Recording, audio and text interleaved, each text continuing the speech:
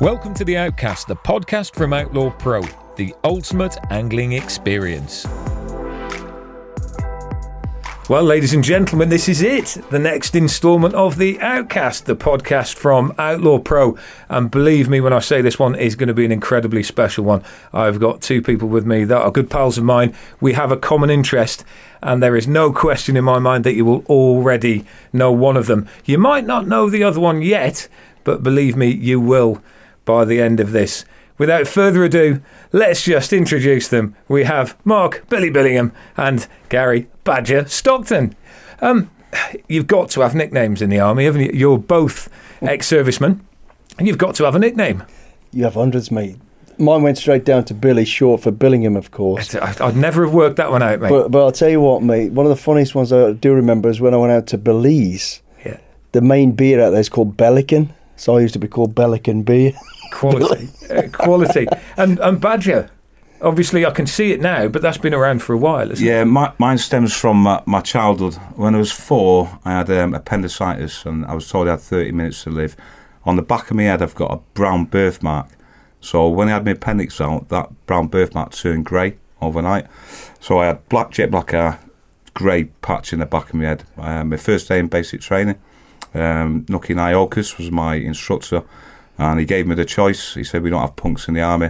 You can have the choice of badger or skunk.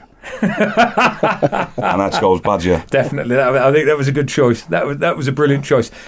You've heard me saying that both of these lads have had long and illustrious army careers. Billy, yours is very well documented. So you're in a much better position to tell our wonderful viewers what you do and what you've done. Fire away. I joined the army at 17, tried to join at 16, but reasons why, it doesn't really matter. But I joined at 17, joined the parachute regiment in 1983, and then I joined 3 para after finishing training in 1984, beginning of 84, which was straight into a jungle course in Belize. I stayed with 3 para for just over 9 years. The last 2 of those years I was back in the depot as an instructor, and it was at that point then when I decided to go to where I wanted to go next, which was to SAS. I did selection in 1 of 92, one of 283 of us. I was one of the 7 that passed. Went to B Squadron Mountain Troop. When you finish selection, I was asked where I wanted to go. I wanted to go to Air Troop D Squadron, because I'd parachuted before. But they sent me to Mountain Troop B Squadron. I never climbed anything but stairs, so this was all new. I stayed with B Squadron all my time for my career through the regiment, where I ended up as a squadron sergeant major. Altogether, I did 17, 18 years, so 27 years altogether in the military. Had an amazing career. Did everything I wanted to do, everything from indicting people for war crimes to hostage release, and including being the ground commander on the London bombings. Wonderful career. After that, left, and the only job I could get was security. I was fortunate or unfortunate, however you want to look at it, to become head of security for A-list celebrities, Angelina Jolie, Brad Pitt. So I did that for a while, celebrity bodyguarding. Then I had my own business, security business running in Iraq. I did a little bit of that, then went back to, instead of being one side of the camera, to the other side of the camera, where I ended up on a TV show called SAS Who Dares Wins, and that's where I am today. Yeah. Mr. Telly, Mr. SAS Telly. Now, you touched very briefly there on being a celebrity bodyguard, and I've read your book. It's fantastic. Like some of the stories, but I particularly love the Tom Cruise story. Oh, yeah. So now there may be people out here that for some reason haven't read the book. I've got no idea why not. You should go out and get it, because trust me, it's brilliant. But just talk to us about the Tom Cruise story in The Door. Yeah. Okay. Yeah. So this particular story you're alluding to is, I get the usual call. Can you be in a certain place, which I am to be Rome, to meet Tom? He's coming in for a long weekend. He just wants to chill out below the radar, doesn't want anybody to know he's there. Just keep a low profile, just do his security as normal. Yeah, no problem at all. So I get the call, fly into Rome, did as much of the recce as I could. Normally, as Baj will tell you, you get 24 hours or so to get all your recce's done. I didn't have that, about 6 hours, so I did the main thing, the airport, check it because it was a private airport, make sure I knew what get in and out. Hotel, make sure I knew where his room was, in and out, all that sort of stuff. But the problem with this, the hotel only had one way in, one way out. And it was those rotating doors, which I hate anyway. So firstly I knew that was a problem. But when I got to the hotel, like I say, it's supposed to be totally off the radar. No one needs to know he's coming. I get to the hotel to do the recce. There's about 100 people hanging around, cameras. I knew there were paparazzi, of course. So I sniffed around, did my own thing. But I also knew this place got used by many celebrities. So out of interest, just before I left to go back to the airport, I said to this one guy, Italian guy, paparazzi, who spoke English. I says, what's going on? He went, oh, Tom Cruise is coming. I was like, oh, jeez, you're joking. How's he know? Anyway, I said, oh, interesting. I said, how do you know that? He goes, oh, we all know. That's why we're all here. We're going to get... I says, okay. So I was kind of thinking on my feet, knowing that I was the only one with him, I've got to deal with this. So I said to the guys, well, you know what, mate? He's not coming. He says, how do you know? I says, because I'm his bodyguard. He went, oh, what do you mean he's not coming? I said, he's not coming because you'll just hassle us. However, I knew full well that he was coming. We had to go there, so I'm going to take him somewhere else. And unless, you played the game with us, leave us alone. He says, well, I'll tell you what, if you let us get a couple of pictures, we'll leave you alone. I had no other bartering chips, so I thought, okay, that's what we'll do. So I'm now heading to the airport thinking, I've got to tell him, Tom, that the paparazzi know he's here. He's going to be well peed off, So I get to the airport, I meet him, the old greetings chat, get in the car, says, I'm sorry, mate, but they all know you're here. And he was a little bit, I'm trying to keep a low profile. I said, listen, when we get to the hotel, stay on my left-hand side, stop for a couple of seconds, and they're going to leave us alone. He went, okay, whatever you say. So we now get back to the hotel some 2 hours later, and I can't even see the front of the hotel. There's probably 300 people, fans and paparazzi. So he's looking at me, and in my head, I'm like, oh, jeez, how am I going to deal with this? Trying to play it cool. So we pull up, and I said to the driver, stay here. When I get out, lock the door. I said to Tom, keep an eye on me. I'll figure this out. So get out the vehicle, stood against the vehicle, and Tom's watching me, I'm watching him. And I'm looking for this bloke I spoke to earlier. And out the blue, there he is, spot him, blue T-shirt. I went, and it's just for the sake, call him Pablo. I went, hey, Pablo, I told you. And he looked at me, he shouted something in Italian. Obviously, I had no idea what he said. And it was like the parting of the waves. I've never seen anything like it. Everybody just moved left and right of the walkway all the way down to the doors. And I'm thinking, wow, this is awesome. Yeah, just playing it cool, yeah. But I look at Tom, and Tom looks at me, and he's going, what the? And I'm like, sass, mate. Anyway, so he gets out, he stands on my left side, and we're walking down, and everything's cool. People are taking a couple of pictures, shouting and screaming excitement. No one's approaching us. Now in my head, I'm about 2 meters from the door, and in my head I'm thinking, how are we going to get through this door without looking like a couple of clowns? It's a rotating door. So we stopped just before the entrance, and I said, just give him 5 seconds, let them get the pictures. He goes, yeah, no problem. So he turns round, he's now on my right-hand side. All these pictures have been taken. 5 seconds done, I thought, right, time to go. Turned round, just about to step in.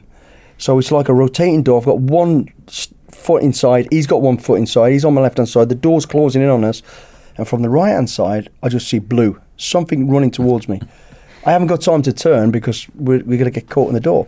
So I grab him to get control of him, but I grab him around the neck, and then this thing from the right, I grab this thing around the neck, this blue thing. So I've now got 2 heads under my arm, and we're going around this thing, sideways into this doorway.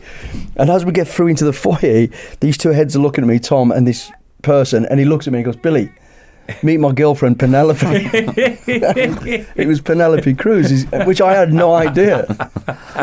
Just what did he say? How did she react to that then? Oh my God, she was horrified. Yeah. Because I didn't know they were dating. He was on a film called The Last Samurai. He was filming out in New Zealand, and he came in for a long weekend, spent some time with her. Yeah.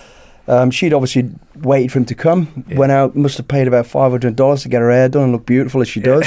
And it's now in your armpit. And now I'm stuck under my arm and on my armpit, yeah. And quality. We got in the elevator, I'll never forget, and he's looking over my shoulder. He's like shaking his head and saying, what have you done? He looks actually, I don't know you, obviously know him. Yeah. He looks quite a decent bloke, actually. What's he like? Mate, he's an awesome bloke, Everybody has their vision, or their views of him mainly from the media, because not that many people meet him, I suppose. And the media put him down quite a bit. He's got this crazy thing about what he believes in, Scientology, he's this, he's that, which actually Scientology is not a bad thing, regardless of what they think about, but what they do is amazing. Yeah.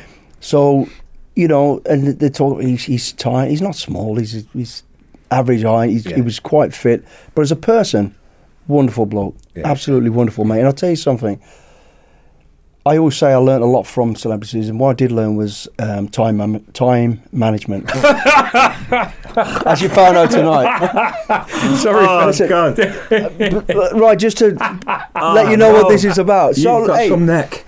Listen, in the SAS, you never set patterns. I could have been ambushed today. I weren't risking walking into an ambush, so I came 3 hours late. Look, purposely. Yes. Yeah. So it's not the first time, is it? It's not the first time. Do you remember when I first met you?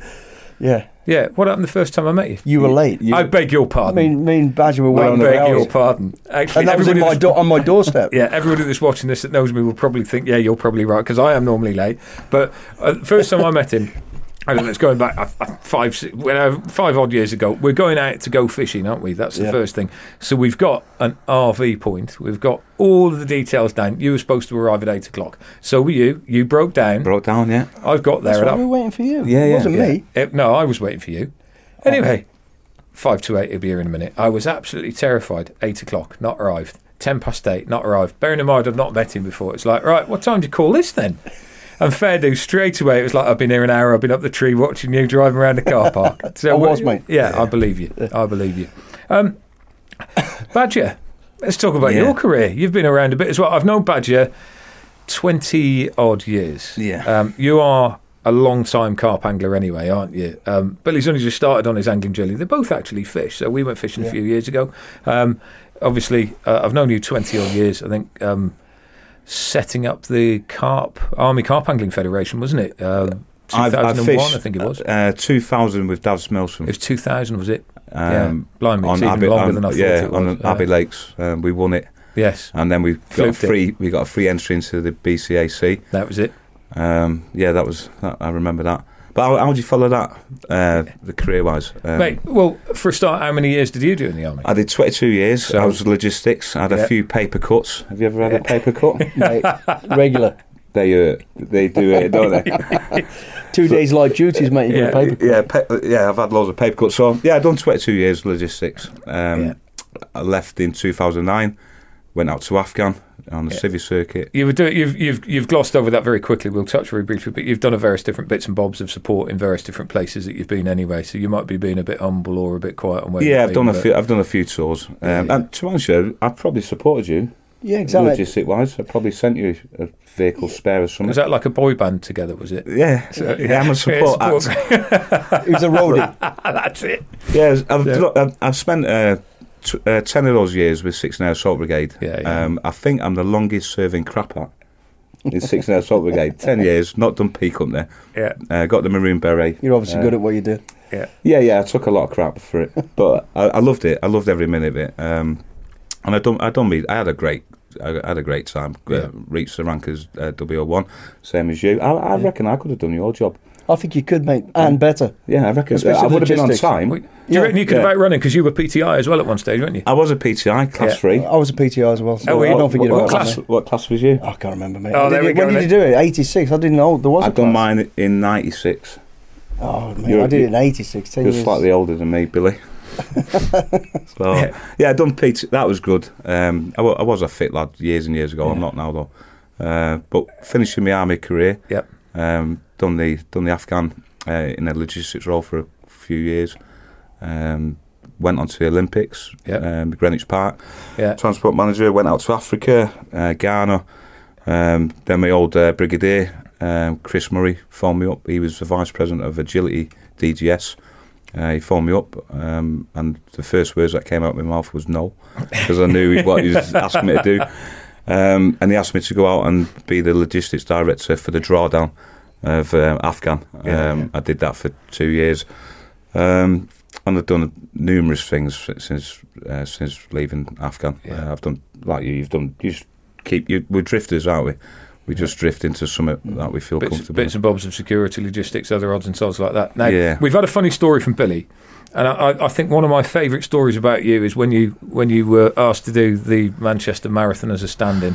Oh yeah, we've got to have that one. Do you know? Yeah, I don't know it. Oh, mate, I was in Northern Ireland. Yeah. My staffy and queue man and another sergeant. I think I was a corporal at the time. PTI. Yeah. They'd been training for months to do the Manchester Marathon, and sadly one of them had to drop out because of injury. And it was just flow passing conversation. Oh, we can't put a 3-man team in now. And I just popped up. Why? He said, we ain't got 3 people. I'll do it. That was on a Thursday or Wednesday. The marathon was on a Sunday. And I said, look, I'll put you up at my brother's house. We can all go on a full session on the Friday, chill on the Saturday and do the marathon Sunday. So they put me in the team. Went on an all-day Friday, went on an all-day Saturday. I didn't stop drinking till 3 o'clock in the morning. And this is with the marathon the next day? The marathon the next day. So obviously once we're doing all the Vaseline. You need to clarify that. Yeah. Sorry. Go a little bit Sorry, Billy. Yeah, clarify. Vaseline to rub into your parts so you don't get shaved. Shaved. But I was the first one to stick my hand in the tub. Yeah. And sadly though, I left some of my pubic hairs around the tub. So I know.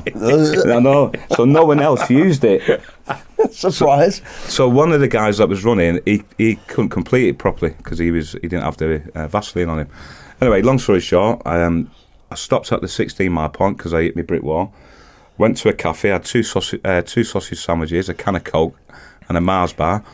And then you're from Manchester, aren't you? So he knew that just off route there's a cafe around the corner. And because everyone that's done a marathon, they give you freebie chocolate as you're running and that. And I'm running past with a sausage butty in my hand. This guy next to me goes, oh, he did the brick wall. He goes, are they giving out sausage butties? I went about a mile back down the road, and that's my marathon story. But imagine it 17 miles in, hitting the wall, and Badger comes past with the sausage sarnie in his hand, just trotting past. I tell you what, it gave me the kick to always a little further. Yeah, that's where I got it from. And you still did it, right? Yeah. Still did there it. You go, mate. Yeah, carrying extra weight by the sounds of it. Yeah. Sausage sandwich. That's a true story. Jelly babies for me. Jelly babies. Good effort, mate. Well, look, fantastic military careers, both of you. What did it mean to you, Billy, to be a soldier? What was it all about? It meant everything to me.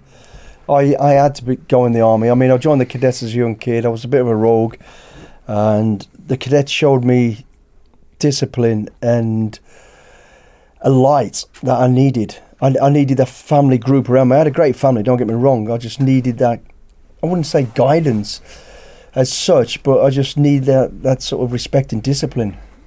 And the cadets gave it me. Getting in and out of trouble. The cadets kept me on the train track that I needed to be on, and then I just knew as soon as possible I wanted to join at 16. That's where I want to go. And I eventually joined at 17. One, because I had a criminal record up till 16, and two, I got injured, which stopped me going in as a junior. And joining was the best thing I ever did. I had total respect for all the people that I saw training me, and I just looked at them and I just thought, this is who I want to be. I want to be somebody that, when they talk about good things that I've done. So there's no way I was not going to, pass through depot unless I died. And two, I just knew I'd stay as long as I possibly can. And it did. It's exactly what I expected it to be, and more. It was just, it was a family, it was a community. You literally do know these family of people that are complete strangers initially, probably better than your own family. It really is crazy, and that community is everything to us. None of us had any money. Nobody joins the army for money. It's the friendship, the camaraderie, and everybody talks about it. What do you miss? We all miss the blokes, we miss the banter. Banter is the best medical treatment for any soldier. Any soldier that's got a problem needs another soldier. That's right. No specialist. And that's part of the reason, people, why these two are in at the moment. You see, they're both wearing Phoenix Hero shirts. Badger has set up Phoenix Heroes, it was 5 years ago now. They're 2018. 2018. So it'll be about 5 years ago. And Phoenix Heroes basically is a well, I was going to explain what it is. I've got the boss here. Why don't you explain what it is? Yeah, sure. We're a non-profit community interest company supporting veterans, predominantly focused on mental health, well-being, and a different range of services. One of the things that it takes a bit of time when you're setting up a community interest company, trying to find your feet of what you're actually good at. It does take a bit of time, and we found going forward that building communities is our strong point, and we've done that. 100%. We've done that through the veteran carp angling community. We've got hundreds of veterans now all around the UK. We were about to launch our veterans football. We got our first game at Crowborough Athletic FC in May. So yeah, building the community side is brilliant for us, because what we found is, once you've built that community, blokes and the girls will openly talk with each other. And then what me and Sue do generally, because we attend all the events, it's kind of, we watch people, we have brews with everyone, we get to know them. And then the trust barrier, the trust boundaries are pretty much dead straightforward, where the guys and girls are coming to us saying, you know something, I need support with this. So they're openly coming to us. So once you've got that community built, our community specifically, they're in daily contact with each other. Yeah. They fish with each other at the weekends. Then we do our events. We've got, I think it's 30 events this year. Our club coordinators and captains are organising their own events. So we're just expanding. Year on year, we've seen a big growth. It's a ladder of growth as well, isn't it? That people can come to you effectively needing support, can get that support, can get themselves pointing in the right direction, motoring on a little bit, and then what they do is they offer that support to people that are where they were previously. Yeah. So as a result, it's snowballing, cyclical, benefiting absolutely everybody. Yeah, the peer support side of it is so strong; it's unbelievable. And without realising it, we're actually taking the pressure off the NHS. You keep a balanced community, then sometimes there's no reason to go to that next level to reach out for the support, because they feel comfortable where they are, and that's what we're experiencing. Well, let's touch on the NHS now, because this is quite an emotive issue. The NHS clearly is under an awful lot of pressure everywhere, and forgive me for getting a little bit political about this, but I've seen this from a number of different sides, that when you're in the army you get an awful lot of support. And leaving the army effectively is the end of a very long and enjoyable career for the majority of people that have been in it. You two are prime examples. You've both served 20 years plus. It must be a huge transition, leaving that behind, going into something else. I don't know a soldier that has had an easy ride out into something else. That is such a change in life. Well, the reason we have so many problems with ex-soldiers, PTSD generally happens to soldiers after they leave the military. There's very few in the military that get it, or they've got it. It don't manifest itself till really when they leave. Manageable while you're in. Yeah, but but the reason being is it's that camaraderie, that community, and what the military gives you. You don't really realise. I did until I left. Was basically everything. From a bed to your food to your I knew exactly where to go to the dentist, and the biggest daunting thing in my life when I left was standing on my own 2 feet. Yeah. Literally, I didn't know where to go to the dentist. I thought, well, I know where the dentists are, but there's a big procedure on the outside world, not like in the military that you used to. And I remember going to the dentist and going standing in a queue, and I was like, what, standing in a queue? What are you talking about? So I did. I get to the front of the queue, and she goes, okay, you're right, it's going to cost you this amount of money. I thought, all right. Then it was like, this is like January. She says, yeah, okay, you've got an appointment now for the 4th of March. I went, what are you talking about? I've got the toothache. I want to see it. Oh, no, you have to wait. So you take a lot for granted in the military. It's all there for you. And then when a soldier comes out, they lose that security of having friends that take the out of them, which helps them, believe it or not. You lose the trust and the loyalty of the friends you've got around you, because you don't really know anybody. And then you've really got to rebuild your whole life again. And it's all these little things that you have taken for granted. That it all piles. It's a lot of pressure on top of you. You've got to have a proper job. You've got to earn money. You become lost, don't you? Totally lost, man. I was lost. You can drift from one thing to another for years until you find your comfort zone again, and it takes some time. It really does take time. There's a 6-month transitional period, and you would think 6 months actually is quite a long time, but it goes so quickly. That 6-month period from the time that the dreaded date that you're out. is... Oh, it goes so that fast. last 6 months goes in no time. My resettlement Yep. was I went on TV with a restaurant with Raymond Blanc for 4 weeks. Yeah. He's a proper name dropper. Have you noticed? It's not Raymond. He's a good chef. He just turns. He just gets everywhere, doesn't he? He's like Raymond. 3 pounds. He is actually a good bloke. Yeah, I know. Me and Raymondo get on really well. Yeah. Have you fished with him yet? He's a very keen fly angler. Is he? So, yeah. Very. Maybe very we can get him out fishing. I was at Marco Pierre White's actually on Sunday. I seen you. Yeah, I seen you. Name dropping. I'll see your Raymond Blanc arranging with Marco Pierre. Yeah, sorry, but yeah, go on. He's, So my transition was a bit disjointed because straight from there I went out to Afghan in a civvy job. Yeah. And leaving as a W1, all my blokes who worked for me were out in Afghan. So I didn't think I left the mob. Yeah. I was getting paid more money as a civvy. Yeah. And then that's when I started looking within to how disjointed the military can be sometimes, and it can be a bit disjointed. So, to me, it's also the support, that happens when you come out. What do you think of government support afterwards? You're shaking your head there, Billy. there ain't no support. I don't know if it's changed now in today, but when I left, nothing. There was nothing. All the hospitals were closing down for a start. I remember when we were in, you had every town had its own hospital, which was great. People did speak to you, but then you left. It was like nothing at all. Yeah. But the Army covenant is that don't worry, we'll look after you as soon as you're out. Everything will be absolutely fine. Is that? Are you saying that practically doesn't happen? Didn't happen to me, that's for sure. I don't think it's something most people I talk to it didn't happen to. I'm only going to speak on my behalf of that. No, I'd get it. And to be honest, I'm from the same era and the same background, and I agree. When I got out, I was lost. I didn't know what organisations you could go to. From my experiences now, there is a lot of organisations out there that can help. Yeah. Honestly, and that's through the experience I've had from our guys and girls. Me signposting them to the larger organisations that have got the resources to do what's needed. There is some big organisations out there. The problem is the guys and girls don't know about it. Yeah. They'll put into Google whatever form of help they need, and there's that many support organisations out there. It's bamboozling. You don't really know which one to go to, and it can be very confusing.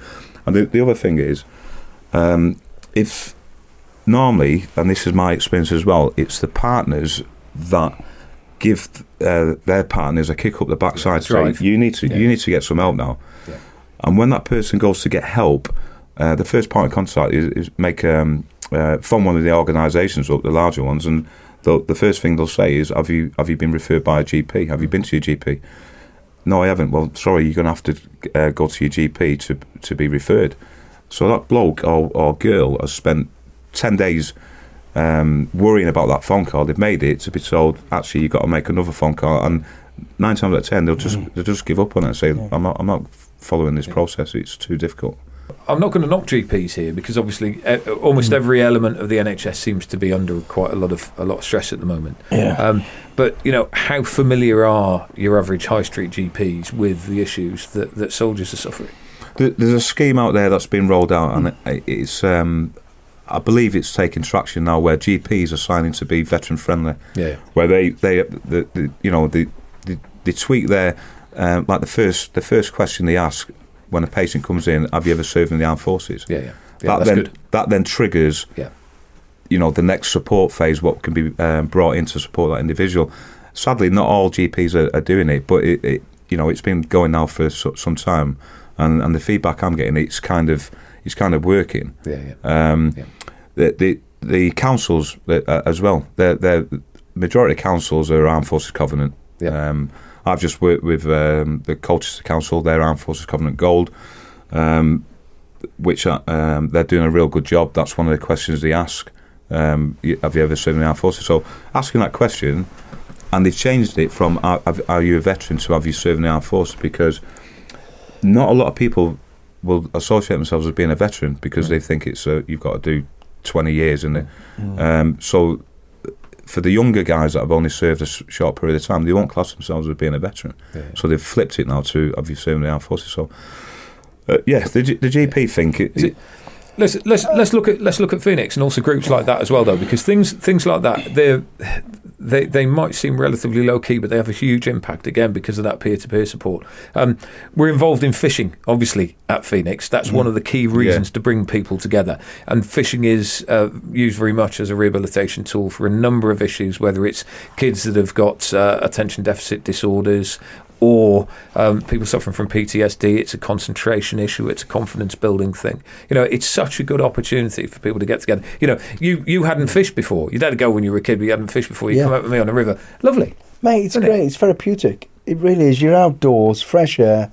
Bit of banter. In nature, a bit of fun, and a skill. Yeah. There's a skill to which you don't realise, so you're learning something new. So you're keeping your mind active. You're keeping yourself active. And it was brilliant. It was absolutely It's a look brilliant. forward to as well, isn't it? So if you say, I'm going fishing Saturday, all week you're thinking, I'm going fishing Saturday, and it keeps you going. Stops you going to work.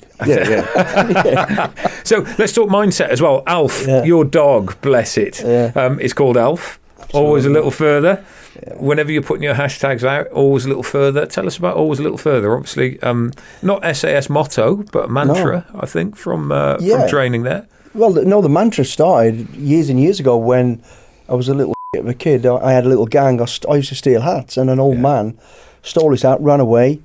Guy chased me, caught me, and this is very true. And he, rather than give me a good hiding, he says, "Come to my boxing gym." Yeah. And for whatever reason, I went, and I always talk about this because, I was 9 years old at the time, a 9-year-old going to meet an old man at the back of a pub in February in the dark who runs a boxing club. I went and did it. And the old man took me in there, and luckily it was a proper boxing club. I say a proper boxing club. It wasn't. It was what they call booth boxing. It was illegal, but he was doing, in his mind, the right thing, which was the right thing. Yeah. Teaching these kids how to box, and he taught me a few little bits and pieces of boxing, and he literally took me to the side and said, "Look, I want to tell you about boxing. Boxing is a poor man's game of chess." And I remember it as clear as I'm talking to you right now. And he said, "It's about thinking. It's about anticipating the next move. It's about always being one step ahead of whatever's in front of you, your opponent." He said to me, he goes, "You'll win a fight, boxing," he said, with your mind, not with your feet. Sorry, with your feet, and your hands will come in later. It's about, thinking and anticipating. And he says, it's about when the chips are down, which there will be, because all fights are going to be different. He said, it's about going always a little further. And that's what he said to me. And I thought, okay, he means just keep going, just till you can't go no more. I jump forward 20 years, I get to the regiment, and in the middle of the camp in Hereford, at the SAS camp, is a clock tower. And there's an old saying in the regiment, you have to beat the clock.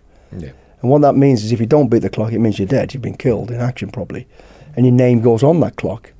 And we all go there, pay homage to it. It's a massive thing to us. We go and have a look at it, because there's friends on there, of course, unfortunately. And you read it, and you collect right at the very bottom. The very last word is always a little further. Yeah. So I'm stood on that square, on that steps of that, where the clock is, reading that day and thinking, wow. Yeah. How ironic is that, Yeah. It's 20 fate, years as a yeah. That message to me, and I carry that message from that old man all the way through my life, and even more so to today, and that's why I use it.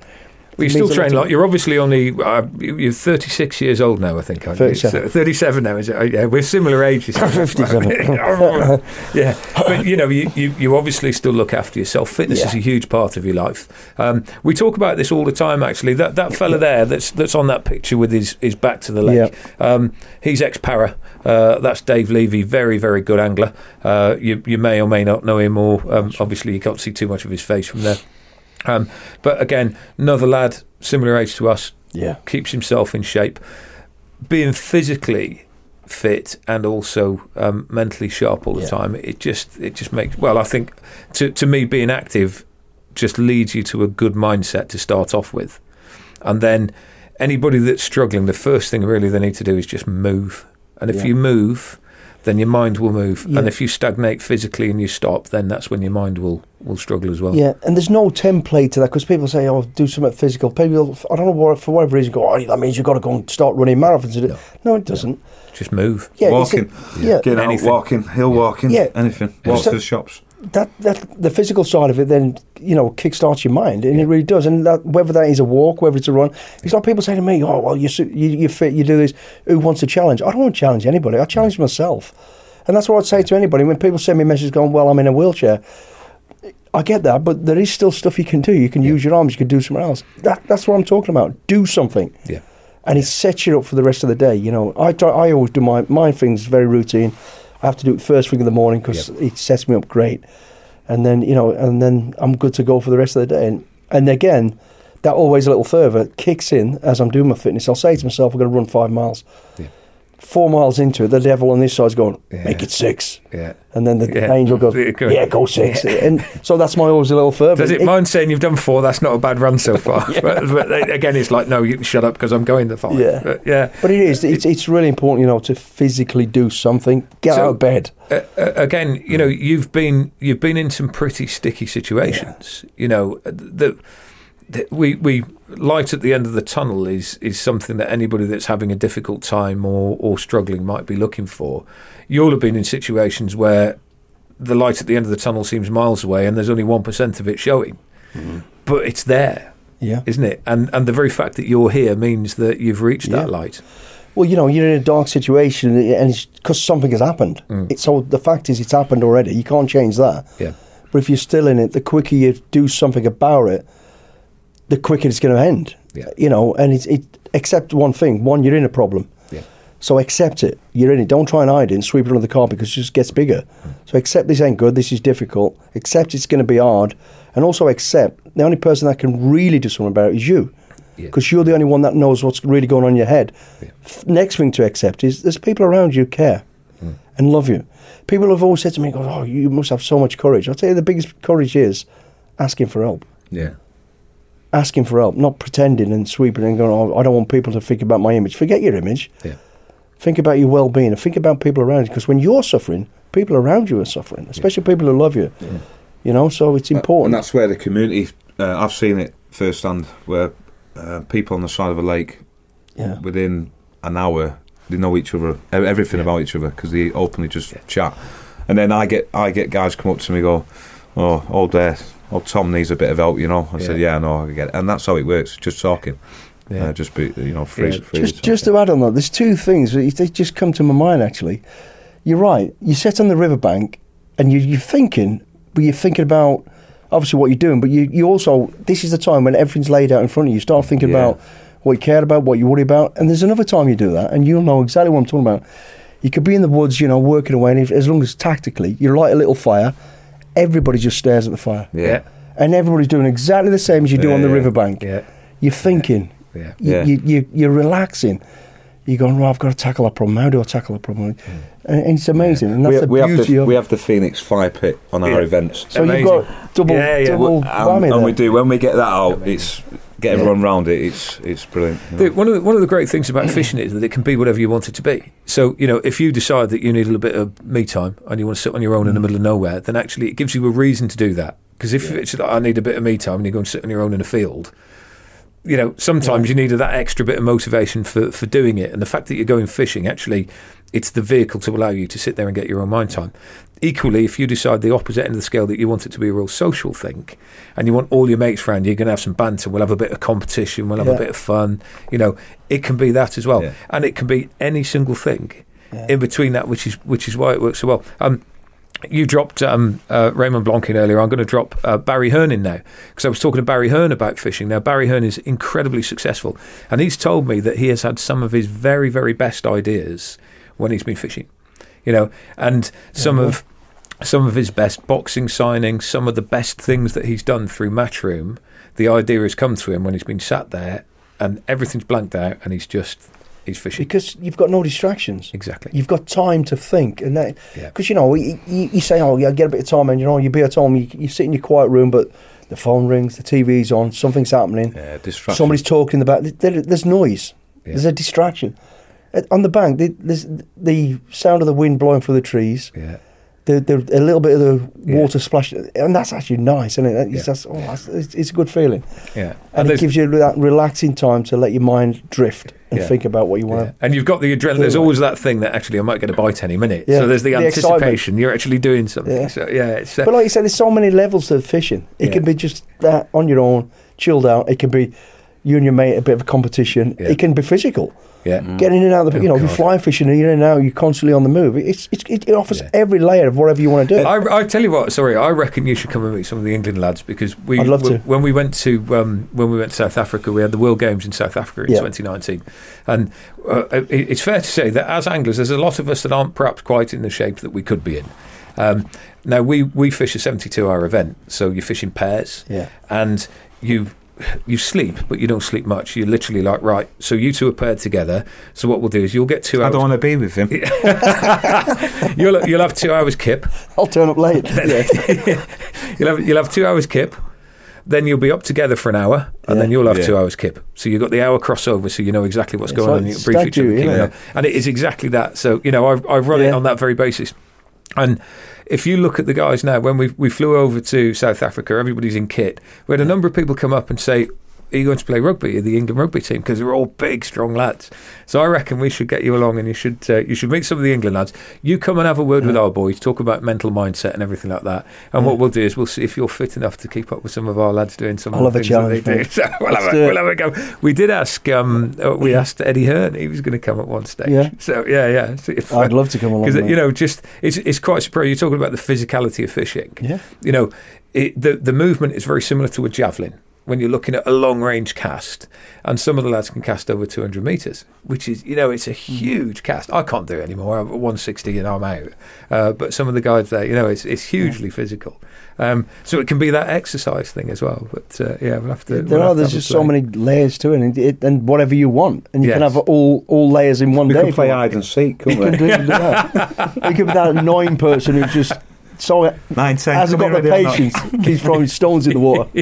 Sees you off. Who's next year? That's the person walking past with the dog and the stick and everything. Billy, you really are sort of the man of the moment. I follow you anyway because I know you. But wherever I look, there's feeds coming in. What an exciting life! If you fell off your perch, and don't do it now, please. But when you just look back at what you've achieved, I saw something the other day that if the 12-year-old you, if you could write a letter to your 12-year-old you now, telling them what you've done through the course of your life, what do you think the 12-year-old or the 16-year-old you would think? It's amazing, isn't it? Like,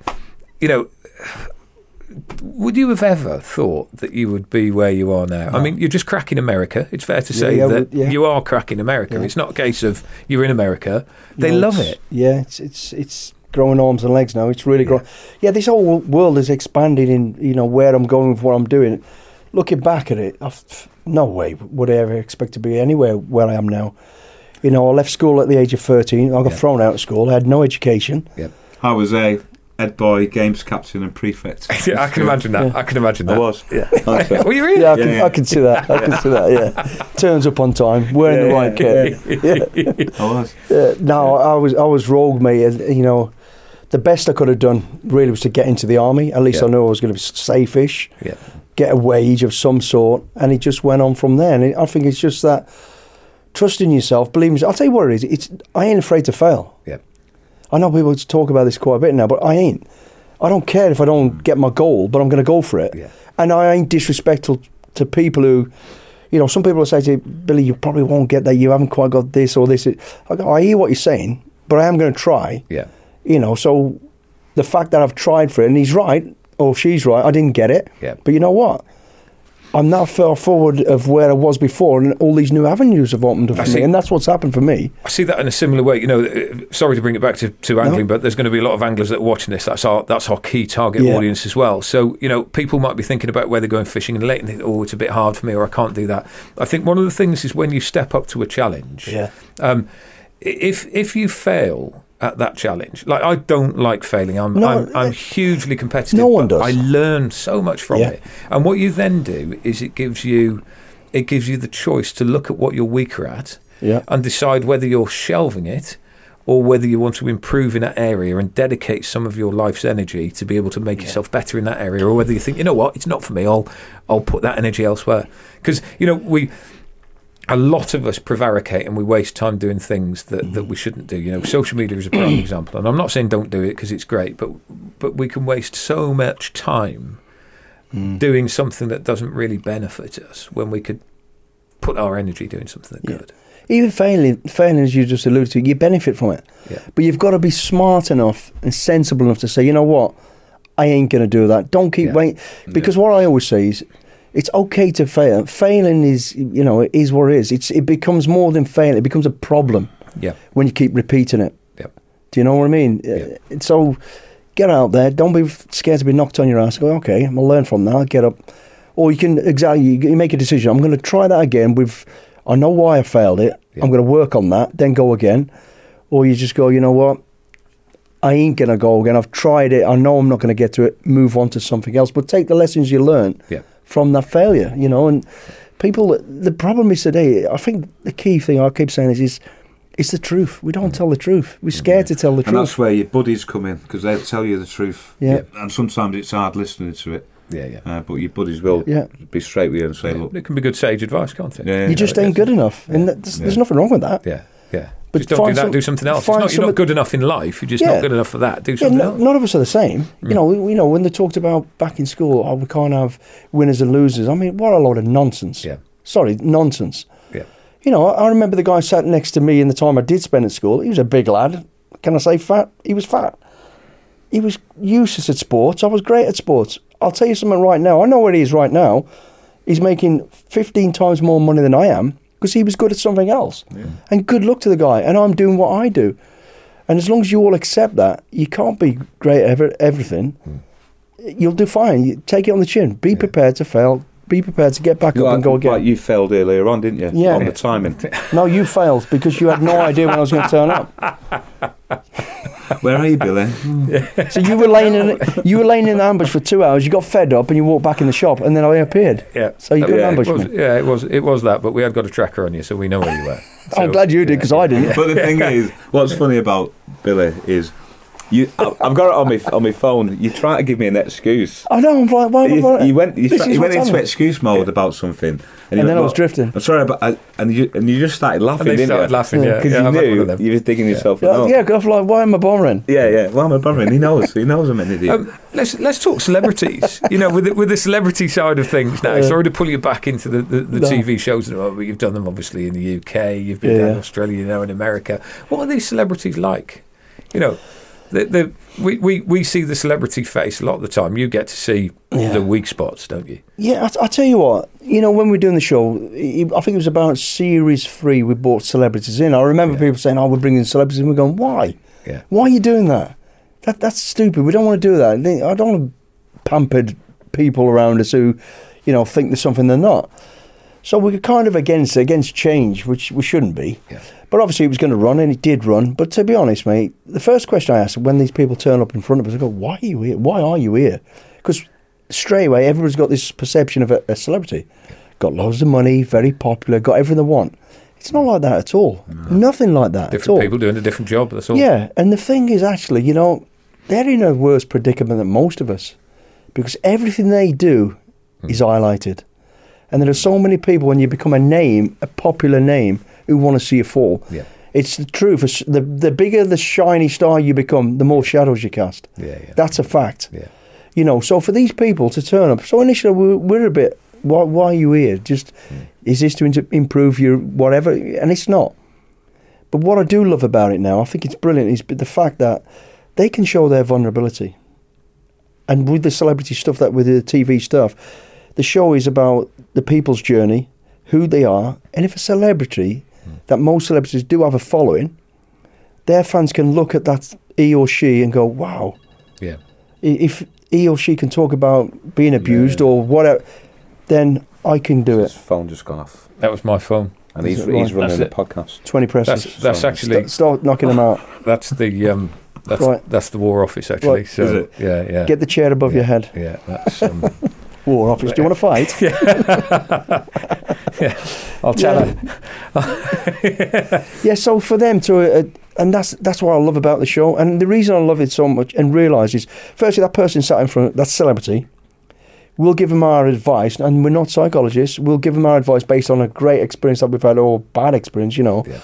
And they'll go, walk out that room, firstly, like they've dropped the Bergen, weight off the back, taller, and thinking, wow, I feel good, I can go forward again. Vulnerability done, I can go forward. Yeah. The next day, our social media, as DS, goes mental. People going, oh my God, I ain't going to say which one, certain football player played for it.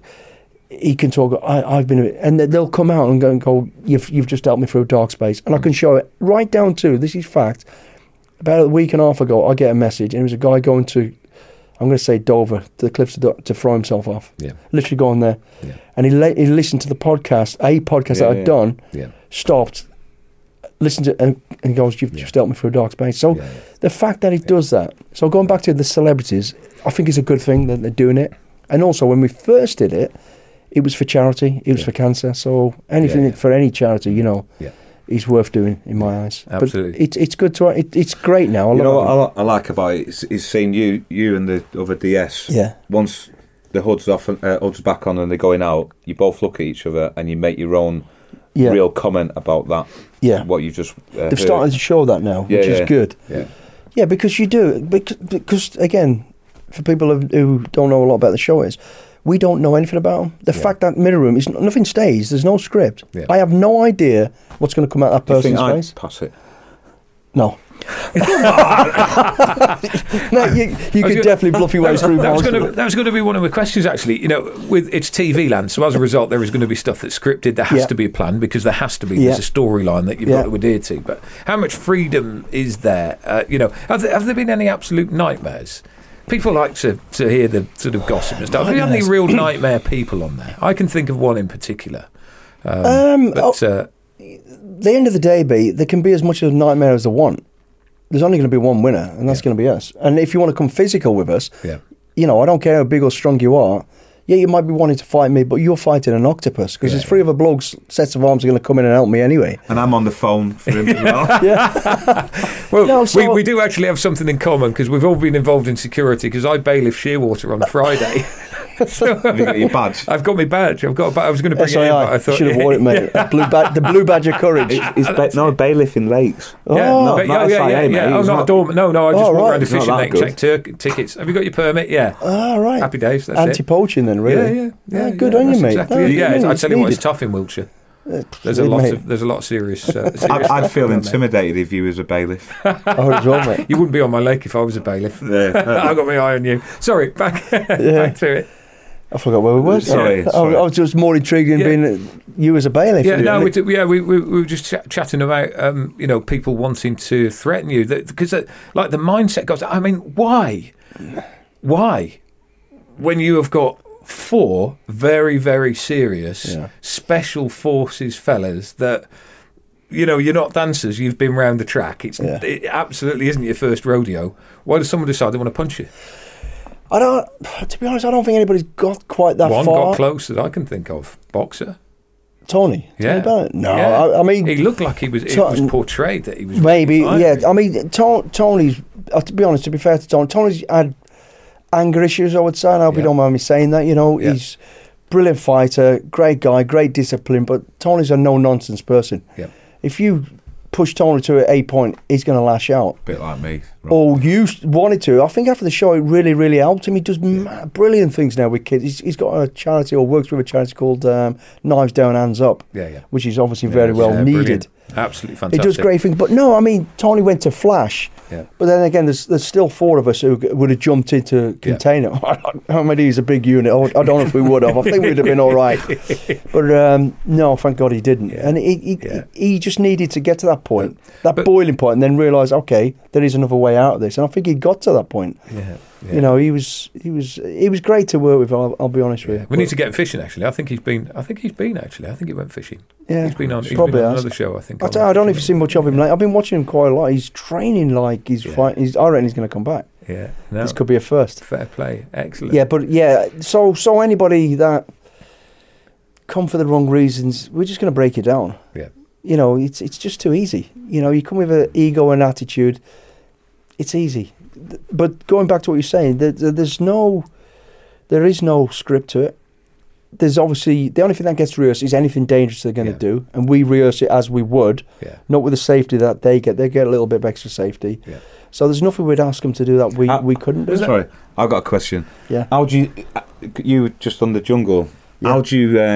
How do you choose the person that's going to do the demonstration, and do you get any resistance to it? As in the DS? Yeah. No, we fight. We all fight to do it. Yeah. And it's a case of now, as I'm the chief instructor, sharing those tasks out. I want to do them all. Yeah. Foxy wants to do them all. We all do. So it's a case of just share them around. And some people prefer. I mean, I hate being the water stuff. It's not that I can't do it. I just don't like being in the water. I ain't a fish. Yeah. I like to fish from the bank. Breaststroke. Have you? Yeah. Oh, fair play. You'd love it. Maybe you could come in on the next show then. Yeah, we could do swimming lessons. You could, mate. Yeah. You could do the swimming test. I think that dropping backwards out of the helicopter at 10 metres is just that for me would. And then that's just a bottle test. That's got no relevance to what we do in the SF unless you fall out the helicopter, of course, over the sea. But it's a balls test. Yeah. It really is a bottle test to have trust in a procedure. And there many injuries, because it looks to me there's just got injury written all over it. We have had some injuries, not particularly from that. We've had very few from that, but we've had, with abseiling. Yeah. But again, the risk assessment. We were talking about that earlier. The risk assessment is it's like anything, mate. You can't cover every eventuality. Yeah. You do as much as you possibly can, and things do. People fall off ladders, people fall off stairs. It's giving somebody a stop rope on a fast rope when they don't know what it is. Yeah. I'd like to be in control of my own, to be honest. Yeah. Having had a play with it, it's nice to have your own rope, isn't it? Rather than have someone else holding onto it. Right. Exactly. Don't drop it too soon, because if you do, he's going to hit the wall. Don't do it too late, because he'll hit the floor. Yeah. What's the margin? Second and a half in between. Good luck. I'm out of that one. I'll stand by and watch this one. Yeah. So, boys, we've more or less come to the end of our time. I think it's been fantastic having you in. Again, the real reason why these guys are in has been to talk about mental health benefits and also, of course, Phoenix Heroes. So, obviously, Billy is an ambassador. Badger runs it. I am the other ambassador as well. If you know anybody that is serving or has served in the past, then please just get them to look out for us. Just get them. They may not need it now. They might need it in the future at some stage. But just get people to be aware that we are here. You can find us anywhere. And it's a very, very serious organisation. Also, if you're non-serving, but you have any fishing kit, then if you want to get rid of it, we're really interested in it, because one of the things we have is a tackle exchange, and you can explain about that tackle exchange as well. Tackle for Heroes.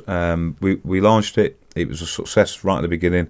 It's now nationwide, receiving donations from all parts of the UK.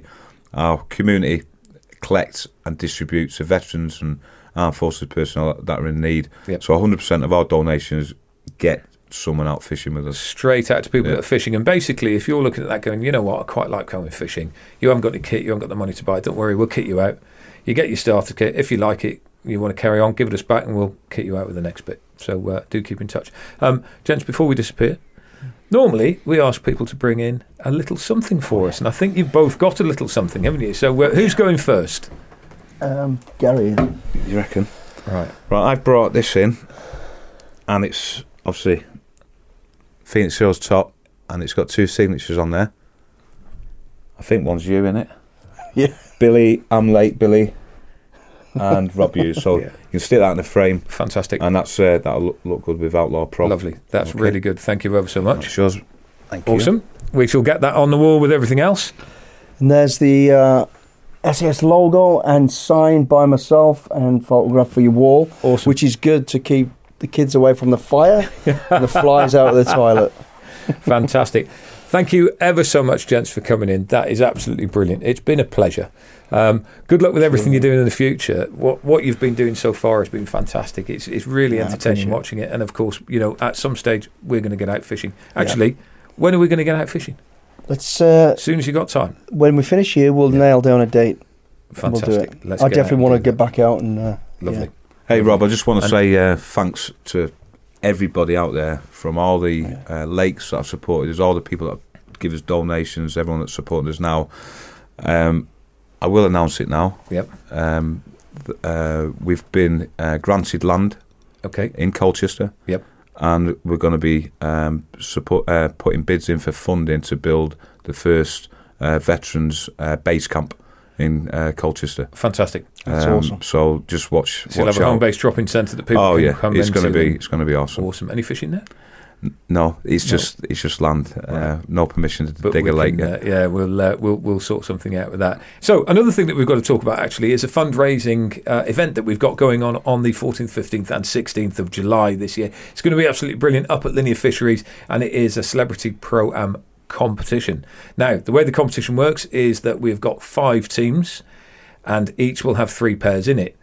One of that pair will be a superstar angler from one of the teams. The other one, well, that's open for you guys to bid into. We've got Nash. We've got, of course, ourselves, Outlaw Pro. We have got Dynamite. We've got Shimano, Total Carp are covering it. We're putting it on BT Sport. We're filming it there. There will be other teams coming in as well. So keep your eye on the press. This is a great opportunity for you guys to come and bid, to join in this competition, be part of the team. You will be able to fish with somebody that is one of the big names in the trade and also raise money for a fantastic cause at the same time. So details will be out very, very soon if they're not out already. But that will be our gift to you. Thank you ever so much for coming in. We want to raise in excess of 10,000 quid for you to help you with some of the projects that you've got. No, that's brilliant. I can't thank you all enough. So thank you ever so much for your time. Thank you, Billy. I appreciate that you were incredibly busy. So thanks for taking time to come out and have a chat with us here at Badger. Likewise to you. Ladies and gentlemen at home, what can we say? Brilliant cause, brilliant people. 2 absolute heroes. And I don't use the word hero lightly, but these gentlemen are absolute heroes, both in what they've done, what they do, and what they will continue to do. That's it from the Outcast. It's been a brilliant one. We will, of course, have more. And until then, you know what to do. Click like, follow, all the other bits and bobs on social media. And I'll see you next time. Thanks for listening to The Outcast, the podcast from Outlaw Pro, the ultimate angling experience. Remember to follow us on social media for updates and information on future guests. See you next time.